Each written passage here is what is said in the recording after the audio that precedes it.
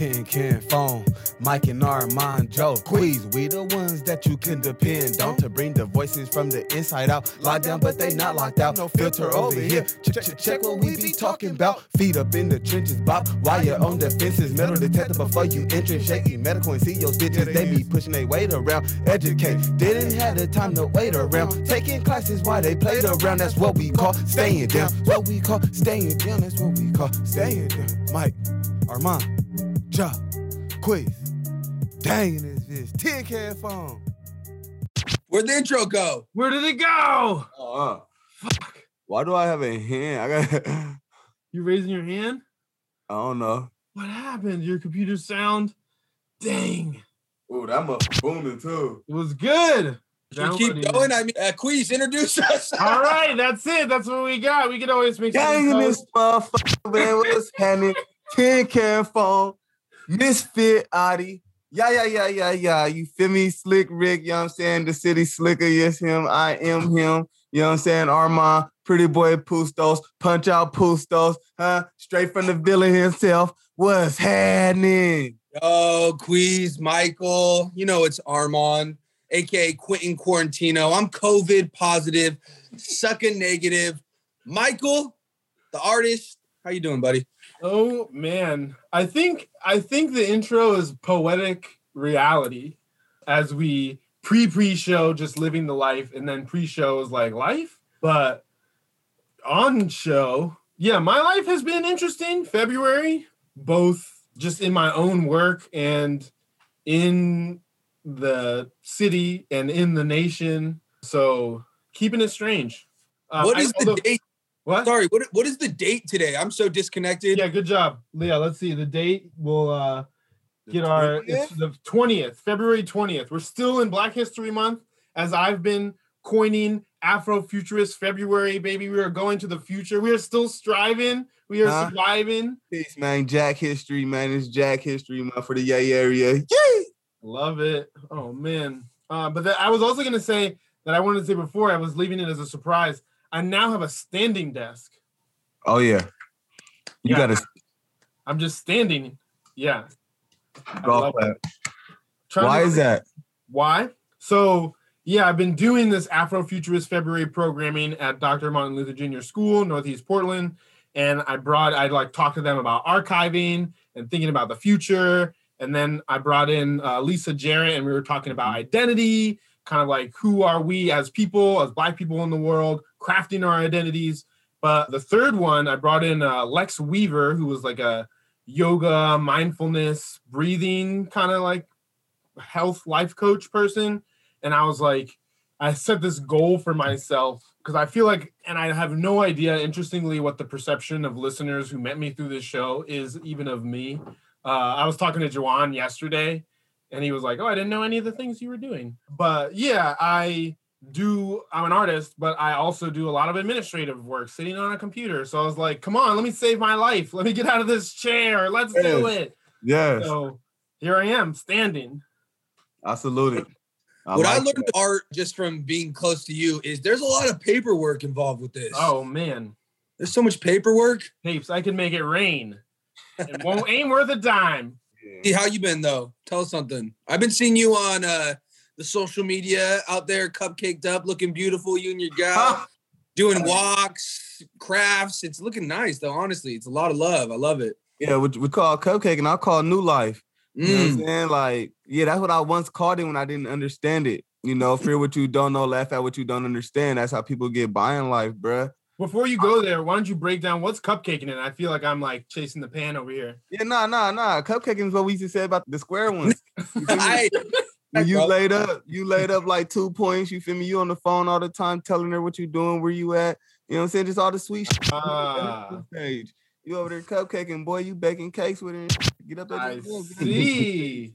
You feel me? And so you're new life in it. You're new life in it. And ultimately, I just like you gotta understand. I did a decade in prison, so I slept next to men. I've been around men for 10 years straight. So I need something soft next to me. You feel me? Why would I want to be with anybody else? I'm rocking with baby.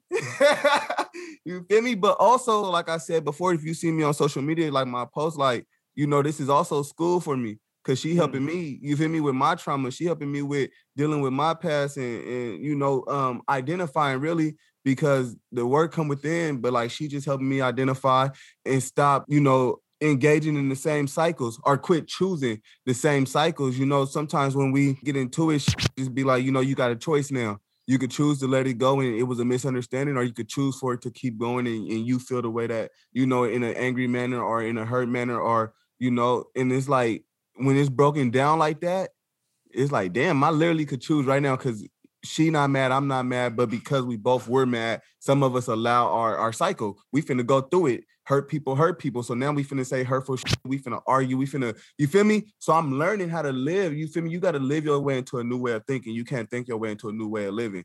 You know what I'm saying? Because sometimes thoughts are just that, they're thoughts. Until you start putting actions behind it, it doesn't become a plan. You feel me? You write it down, you had a thought, and then you write it down, but it becomes a plan once you actually start putting in the footwork. So with baby, I'm just putting in the footwork to be better, because when we was in the trenches and when we was stuck and when we was blind to, and not blind to, but uneducated on the situation, we had a reason to keep living like that. But now that I've been educated and I've been aware and I've been able to identify with it, I'm wrong if I choose to keep living like that. I can't, you know, when we was younger, we asked for a better way. We asked for all these blessings. We asked for all this shit. And then when we get blessed with it, we don't pay attention to our tuitions. We don't get, because we think God gonna send us our blessings in the way that we ask for them. And he don't. He send them in different ways that's gonna be best for us, right? So I gotta quit blocking my own blessings. I gotta step outside of my own way. And it just looks like cupcaking, but I'm really learning, because I never was like this before, to where now I'm like, okay, it's okay to express this. Like I'm gonna let her know when I'm mad. I'm gonna let her know when I'm mad. I'm gonna change up when I'm mad. So if I'm just sitting here and I'm thinking about, damn, like I'm thinking about baby, I'm gonna send her a text and let her know. Sure. When usually I wouldn't, you feel me? It's communicated. Just like you gotta let her know. I can't only let her know when I'm mad or she do something wrong. Like I gotta continue to praise her and continue to be blessed with her. You feel me? And just where she at and where she taking me with this shit mentally. So like it's all good. Like I'm feeling it. These cupcakes got sprinkles and all type of shit. Hey, it's interesting because that reminds me, because you were talking about, you know, stepping out of your own way. We were speaking recently, and I had brought up the analogy, which is interesting again, is like you described essentially, you know, this snakeskin analogy. And that seems like a little bit of what you're talking about now, but we kind of were talking about what's going on in your life now. Is there a way to crystallize that for someone who doesn't know? Yeah. So, and I truly live by that analogy about the snakes. We are reptiles. So when we are younger, coming up in these inner cities, these trenches, our parents didn't know, like they didn't know what was to come for us. So they taught us the things that we needed to survive in those times. They taught us the things that we need, the best that they could, because, you know, my mom never finished school. My granny dropped out like in the 3rd grade and was having to work back then. You feel me? Like I'm not too far away from my cotton picking bloodline. Like I'm not too far away from them. Like I think my granny, you know, I asked her before, like, what you used to do for your work? And she told me she used to pick cotton. You feel me? Like, right. So I'm not too far away from that. But so they taught us the best they could with the knowledge that they had to survive in those times. Right. But as we grow, we can't grow until we shed. So we have to, some people, we let go of like the things that matter in life because we are taught that they don't matter. We are brainwashed that they don't matter. So we shed that part in thinking that we growing, holding on to the traumas, gifts that was passed down from fear. You feel me? Like the shit we was blessed with. If you go to school, you and your brother, if your brother fight, you fight. You feel me? Like all these things was out of fear of not surviving. So this is what our parents was teaching us. It was like never about like go get A's and B's in school. It was more like you make sure you and your brother stay together on your way home from school. Right. You feel me? Like you make sure if something happened to your brother, you go to it. It's on. You feel me? So like these are the things that we was taught, but also like we was taught to survive in those times. So as we grow, we got to shed that. Mm-hmm. But ultimately, unlearning. We can never shed that until we unlearn, until we identify. And a lot of us, it's bigger than identify because a lot of us know it about ourselves, but we still just be like, fuck it, I could get away with it because I'm a nigga, or I could get away with it because I'm a real one. I could get away. Like, you can't foul this shit. These is different fouling cabinets.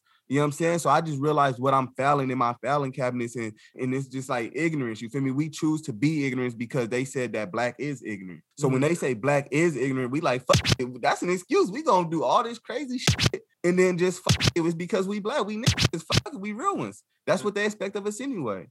So we had to change that narrative, you feel me? Because it don't matter until we start to care. Sure. And once you start to care, go ahead, Mike. I was just gonna say, with that being the case, where are you at with what we were talking about the other day? I got a job. You got a job. The same job. Look, I called my old boss. This is where I was at with it. I called my old boss in the job like, I need to come back. Mhm. But that same day, he called me back, and my girl told me, don't answer. Just be patient, bro. Like, be patient. Something gonna come. I swear to God, the very next day, the job I was waiting for called me. The new job. Yes, sir. Look at this guy.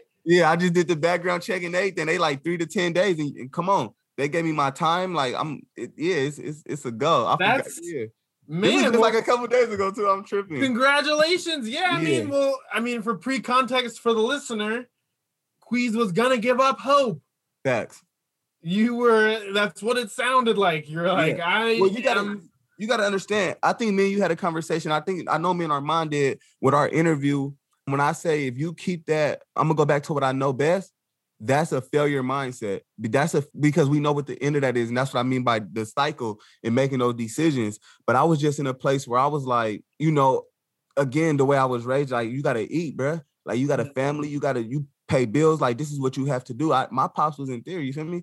Like, I was in foster homes and group homes from 5 years old to 8 years old, and my pops died when I was 11. So, like, all I knew was helping my mom. All I knew was grinding, and you feel me? And so I went back to that guy. But I also, like I said, me calling you and us popping it was more like me needing somebody to tell me, like, come on, bro. Like, to talk that sense into you, feel me? And that's what a true friend gonna do. Like, anyone, like, other homies is gonna be like, all right, brother, I got the pack. We could go do this, or we could go do that. You feel me? Like, I can help you, right? And I love him. I love a motherfucker who's willing to help me. But at the same time, if you see where I'm at in life and you see where I'm trying to go, like, you shouldn't be so quick to just throw the pack in my hand. Sure. You feel me? So I'm just, and again, it's lessons in the stress. And that's what I always say. You feel me? Like, it's lessons in that stress. And if you just sit back and pay attention to it.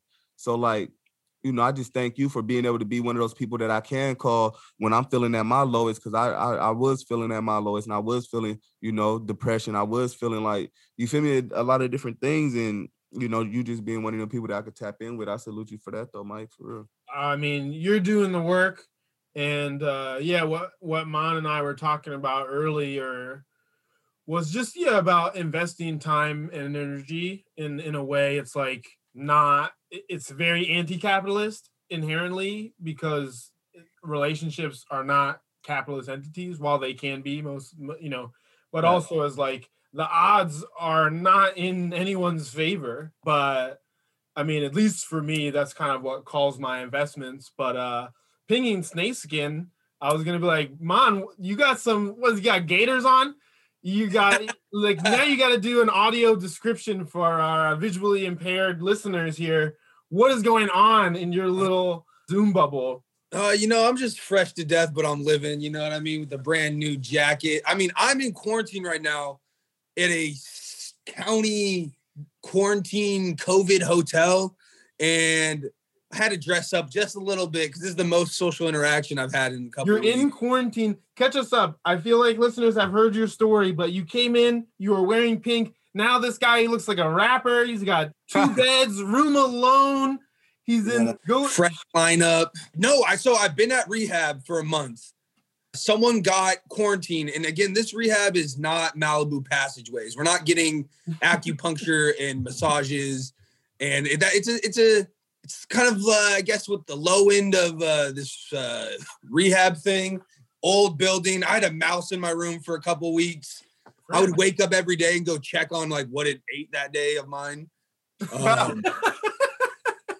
Smells like absolute shit, but it's good. I'm blessed. It's where I need to be.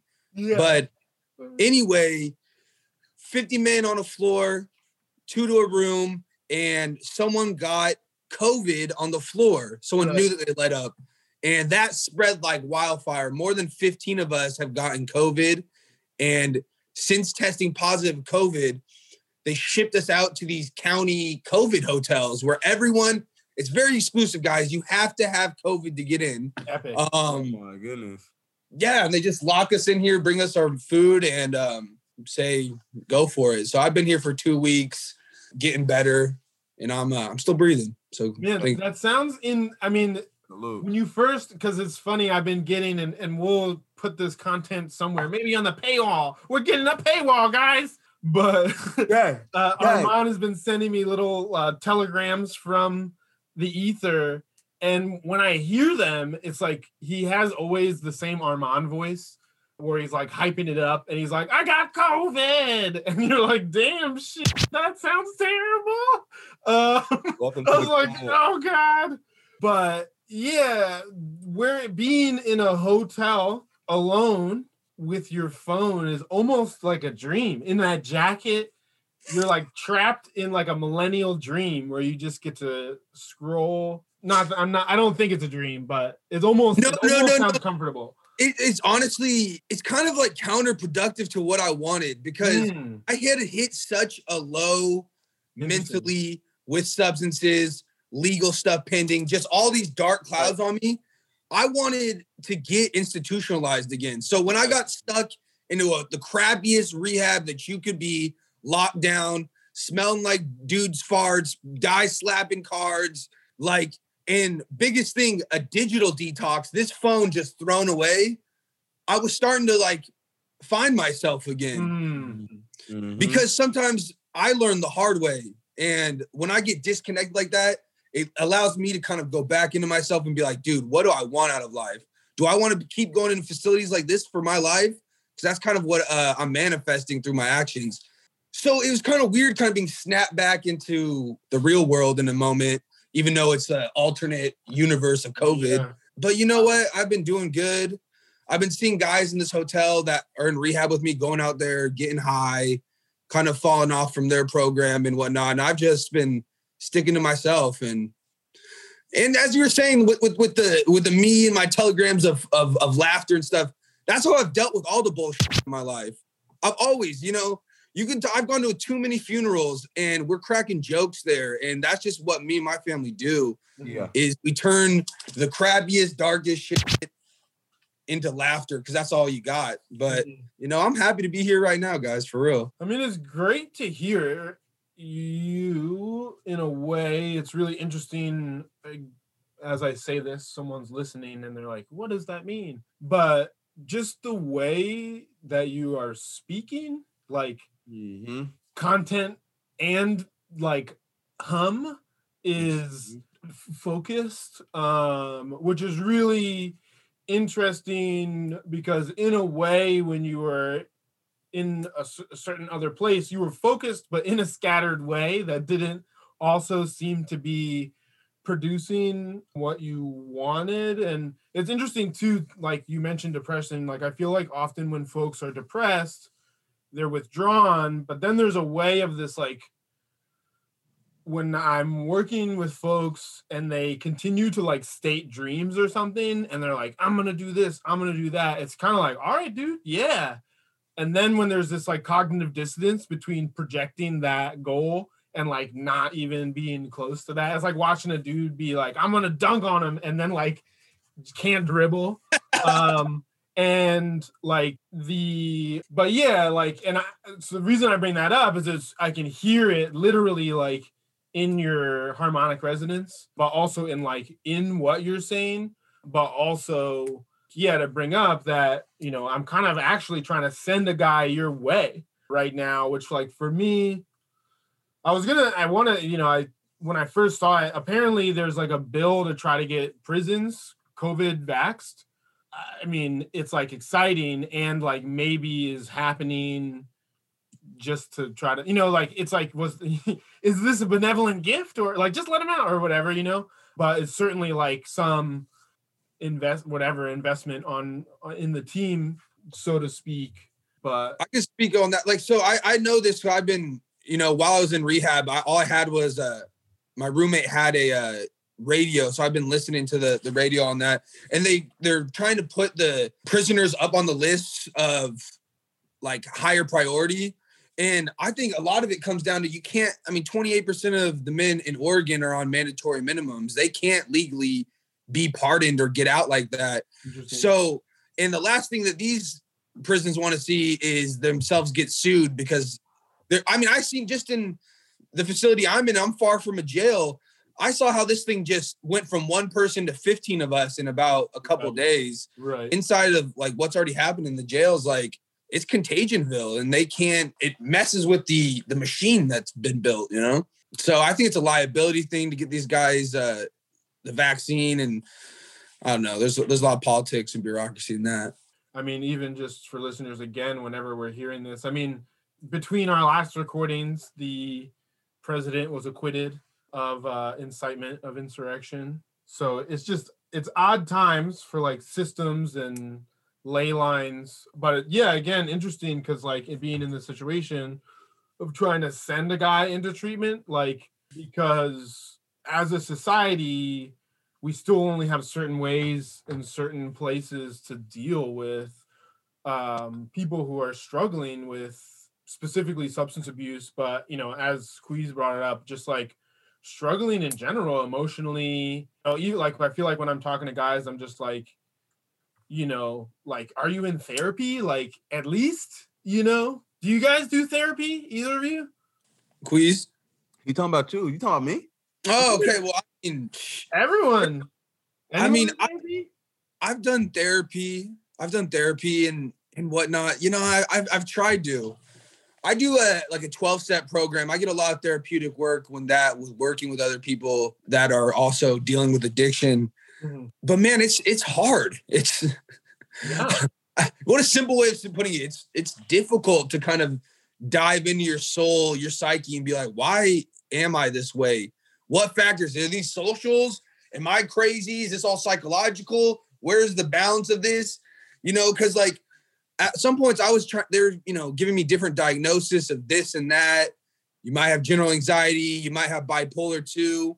And I'm like looking at myself and I'm just like, I don't know if I'm crazy or if it's just all these pressures of feeling like I've been denied certain things because of my past actions and trauma that I've been through. So it's a weird balancing act of trying to figure all that out.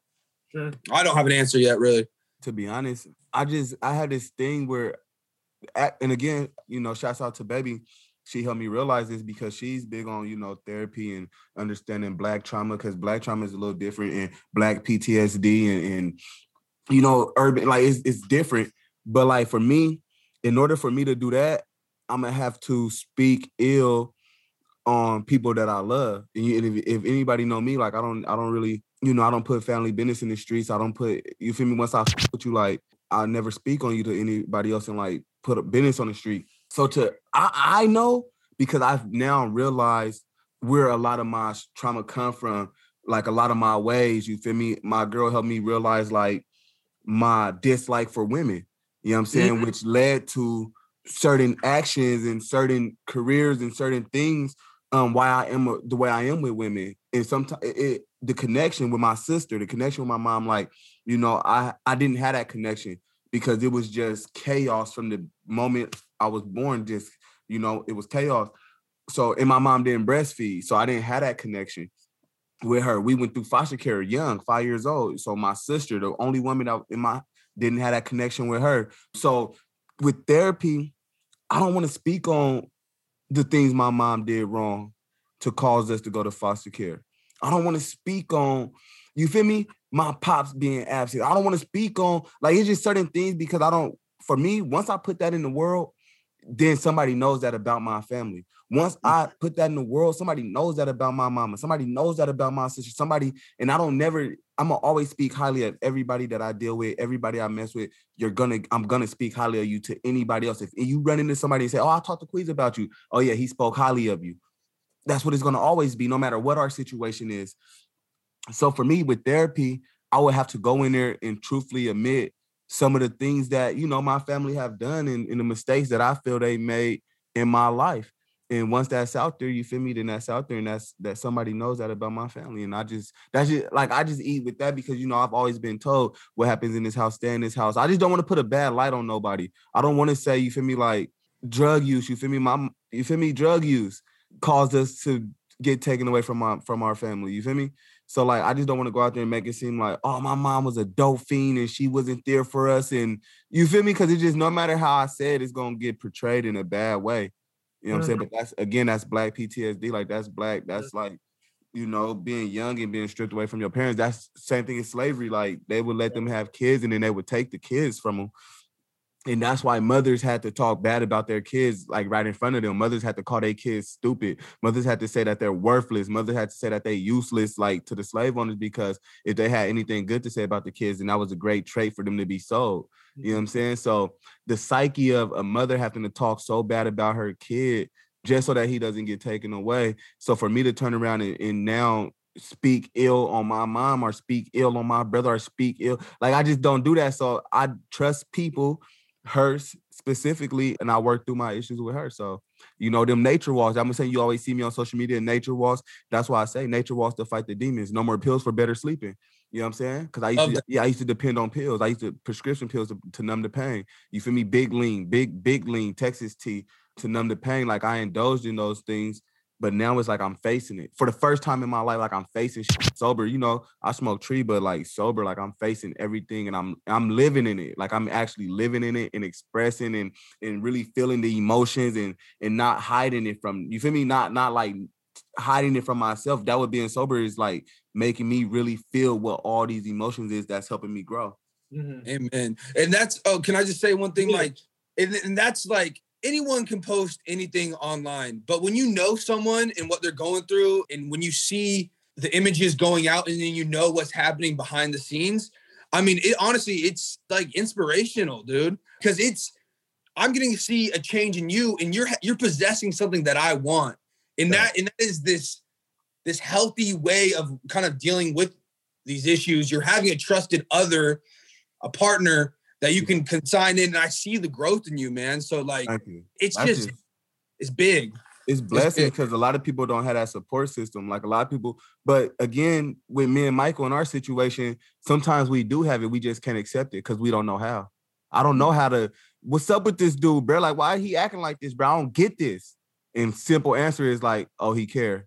You feel me? Like, and that's what she said. Like, he cared. That's why he acting like that. But I have been so shielded and so like, like the relationship gonna always be deeper on your end than it is on my end because I never allow you to get that close to me. And that's a horrible way to live. Like you block your blessings. You got good people in your life and you so scared of your past catching up to you that you just don't even let people in. So we always ask for these good friends. We always ask for honest and somebody that's going to tell me how it is and somebody's going to let me know when I'm messing up. Like these is all the qualities we ask for in a friend. And then when we get it, we block it out. We don't accept it. So now I'm learning like to accept. But this is the thing about unlearning. Let me not get it messed up. In order for you to unlearn, you have to admit that the things you have been taught was wrong.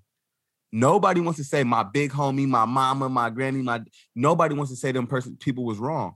And ultimately, nobody wants to say the way I've been living for the last 20 years has been wrong.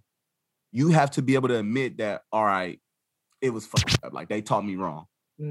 But in a society where everybody wants to know everything, in a society where everybody wants to, like nobody could be wrong these days. Like nobody could be wrong these days. Like nobody's admitting that they're wrong these days.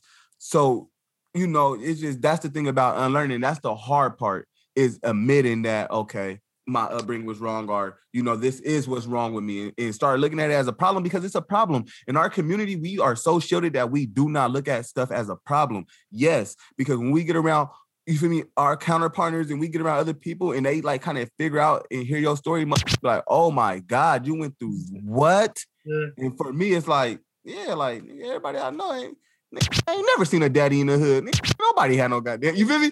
And that's normalizing trauma. We normalize our trauma. We have to quit normalizing our trauma and accept that there's something wrong with us. And that's it. The last point reminds me of a time I was doing a lot of organizing in Baltimore before I came out west. And I remember I was at some symposium and the speaker comes up and he goes like, oh, we're at 300 something murders this week or whatever. And no one like reacts. And he's like, yeah, whatever, and he's like, that's because we're traumatized. Like, that's not okay to just be talking about it in that way. But you made a lot of really interesting points. And I do want to say you were talking about like, not being able to see the friendship. And that's so, right now we all have a peer. And I guess like I'm the only one, I guess Armand is in Oregon, but is Quarantino. But yeah, there's a comrade who right now is kind of grappling with the situation.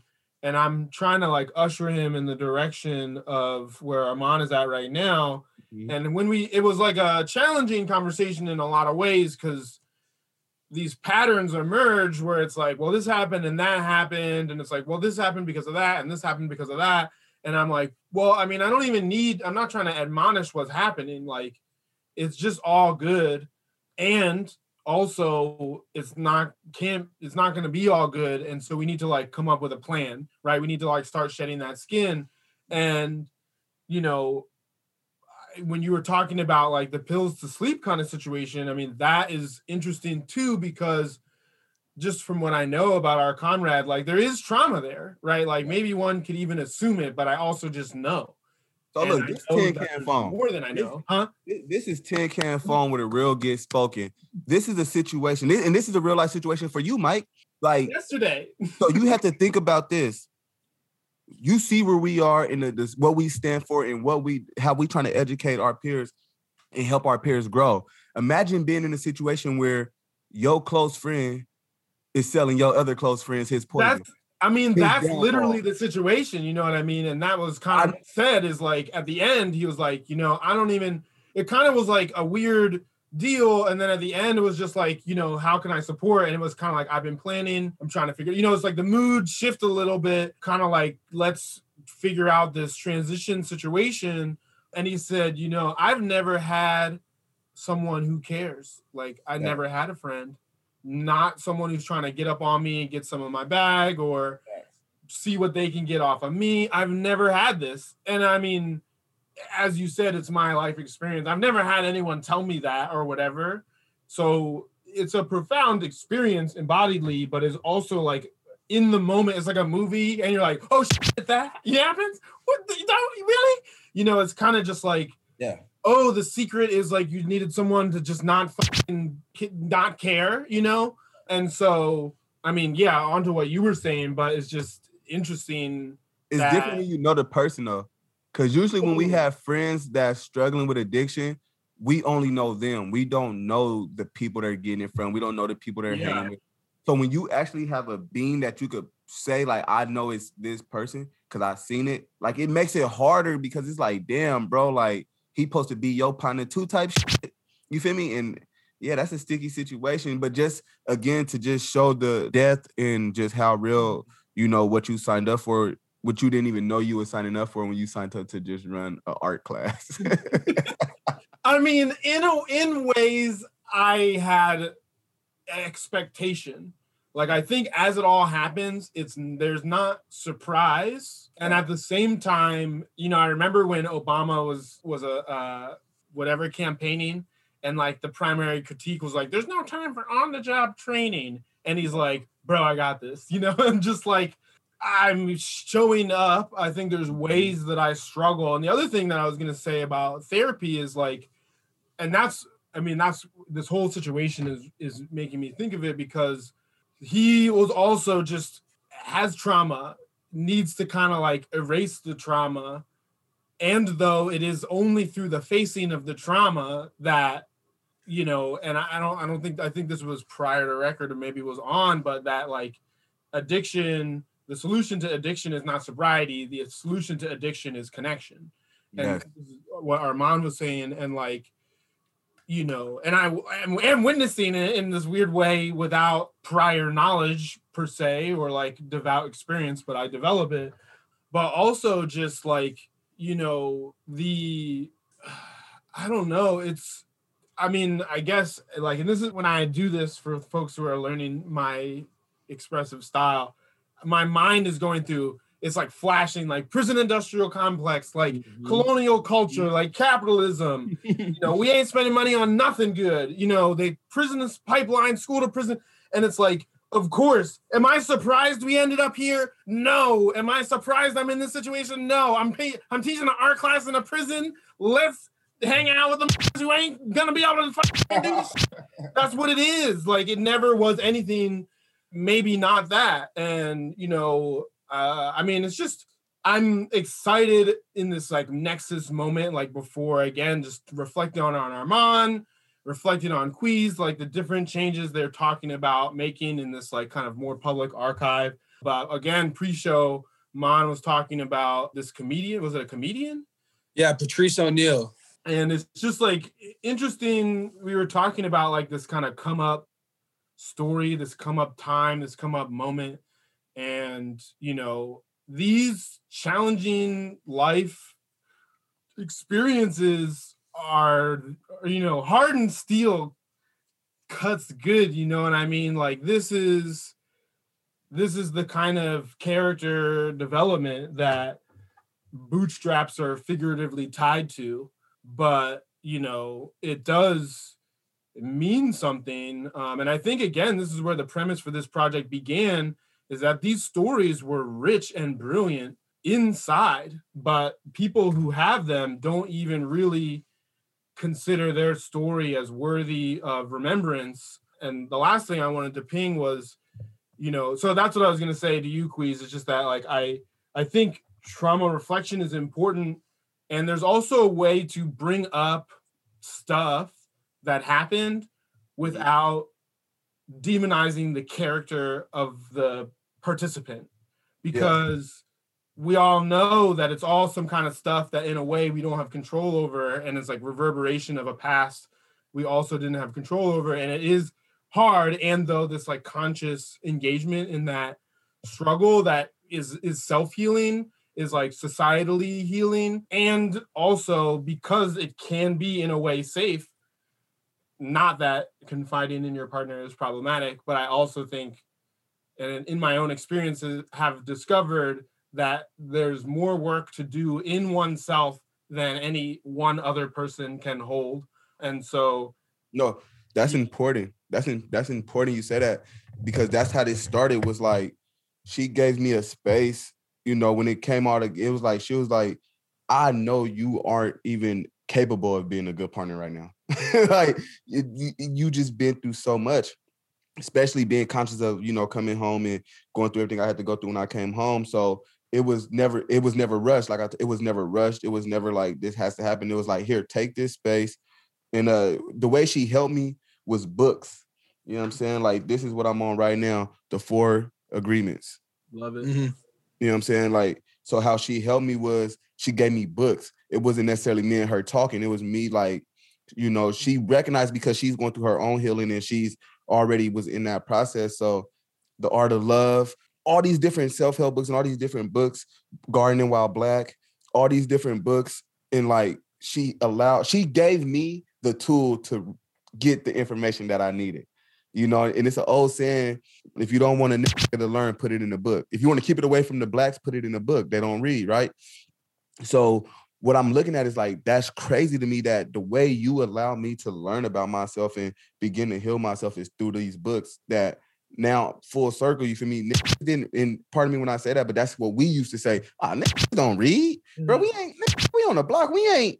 You feel me? So like now it's like, okay, I'm gonna post up. And I remember being at the Shoreline, and I'm on ankle monitor. You feel me? Halfway house.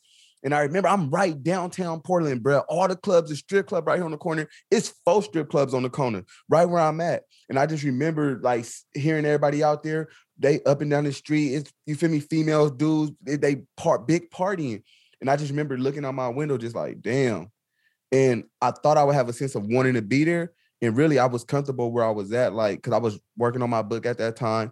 And like, I think I remember talking to you about it, Michael, like, this shit feel crazy to me. Like, I literally, my first instinct was, I'm out here. Like, just off that noise alone, it sparked a feeling in me. So we have to be conscious and be careful. And I say all that to say, be conscious and be careful, you know, of what we thinking. Because it thought invoke feeling, which then invoke actions. You feel me? Something may not bother you until then you think about it, or I hear somebody say something, think about it, and I automatically have an emotion about it. And after I had that emotion about it, it's only one thing left. I got to carry out the act. Now the action is coming behind it. So, you know, that's something I'm learning. Like, I'm still conscious of the things that I open up about, because, you know, I just fear for people having too much information about me. Growing up, how we came up, the more somebody know about you, that's more ammo they got when they get mad at you. You know what I'm saying? Like, as soon as you get mad, oh, this shit gonna be on blast and on Front Street. But we pay attention. So we already been through stuff. We've been friends for 2 years before we ever even became partners. Mm-hmm. Like, partnership is kind of new. We've been friends for 2, then 3 years already. Mm-hmm. And so it's through the test of time, I've seen like, okay, she different, bro. Like she really, everything is about me. Everything is about bettering me and mentally though. You know what I'm saying? Like I remember hanging with her and she like, bro, if you want to hang with me, you got to put in like 5 applications a day. Like you hanging with me, you got to put in 5 applications. I'm like, what the fuck, Craigslist? Like, hell no, like what? But that's what the thing was. Like, if you really like hanging with me, you want to hang with me, put in these applications. Or you finna be right back at the shoreline. You can go hang out at the shoreline. You want to just hang out and play video games, you can do that at the shoreline. She going to work and shit. So you feel me? Things like that, Mike. Like it's never was like just me talking to her. She showed me through action. You feel me? Like, and then nature, you feel me? She introduced me to nature and really showed me what it's like when you listen. It's different when you stand there and you close your eyes, bro, and you can hear the wind blowing through the trees. You can hear the water and you can hear the birds chirping, and it's all in one as unity.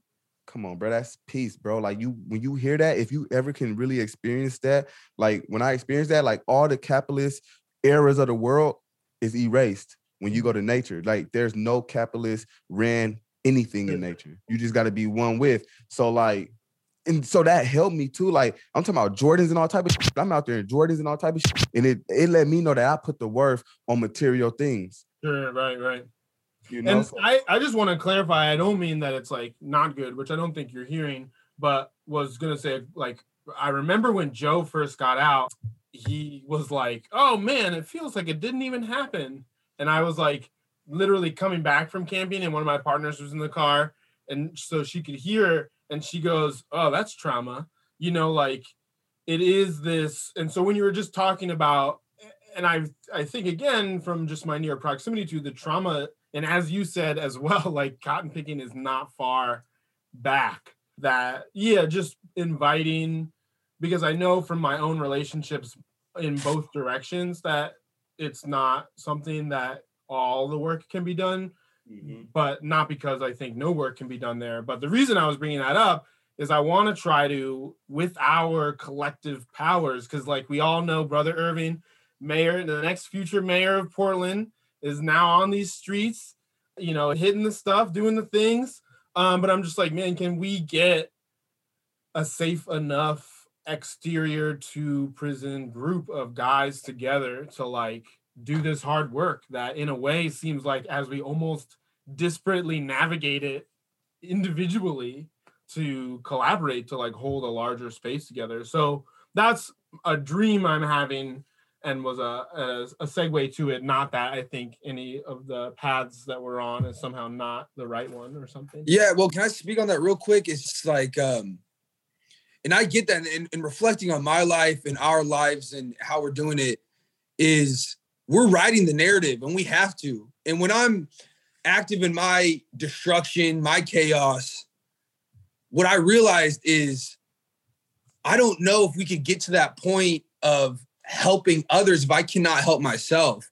Right. Like, and so for me, it's like I'm trying to rewrite the narrative of my own life so that I can actually overcome this. Because in this country, say a lot about it, we love an underdog in this country.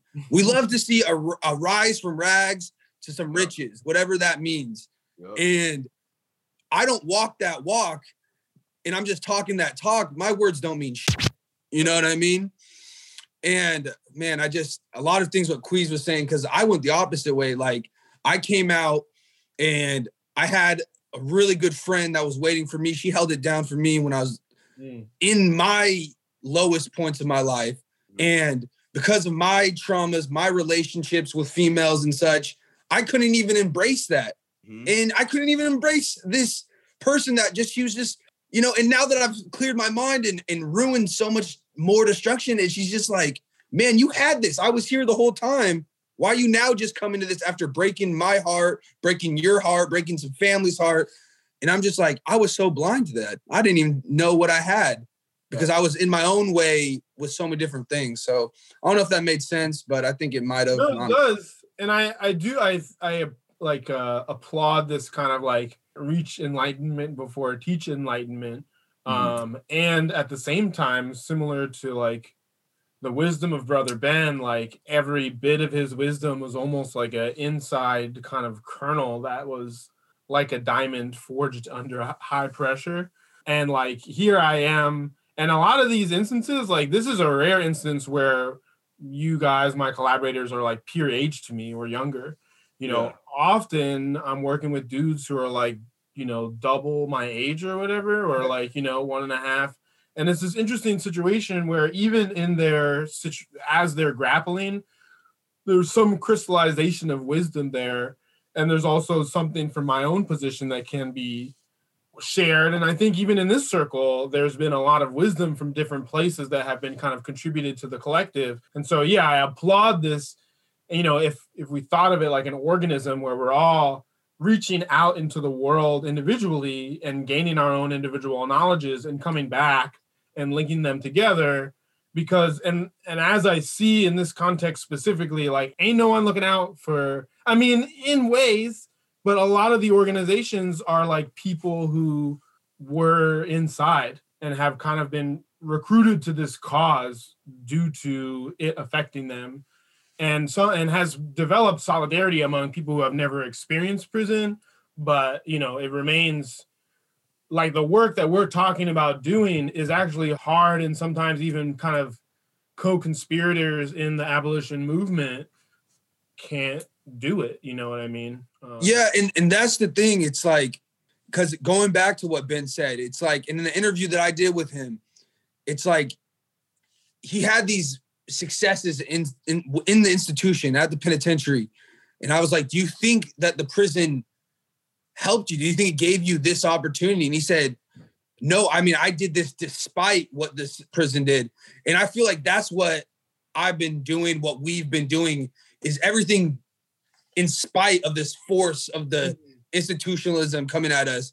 And that's one thing that like I've been trying to drop is like, man, I might not be able to change any political structure out there, but through things like this, that's really where I can help. Because I can get on my soapbox all day and yell at this politician doing this and that. And I know what time it is. They're politicians. That's their game. Their game is this popularity contest, the power. And I get that. I know it very well. So it's like, I can either be frustrated at that my whole life and just what are these, a lot of these social justice folks just tweet things and this and that and kind of be lost in that sauce.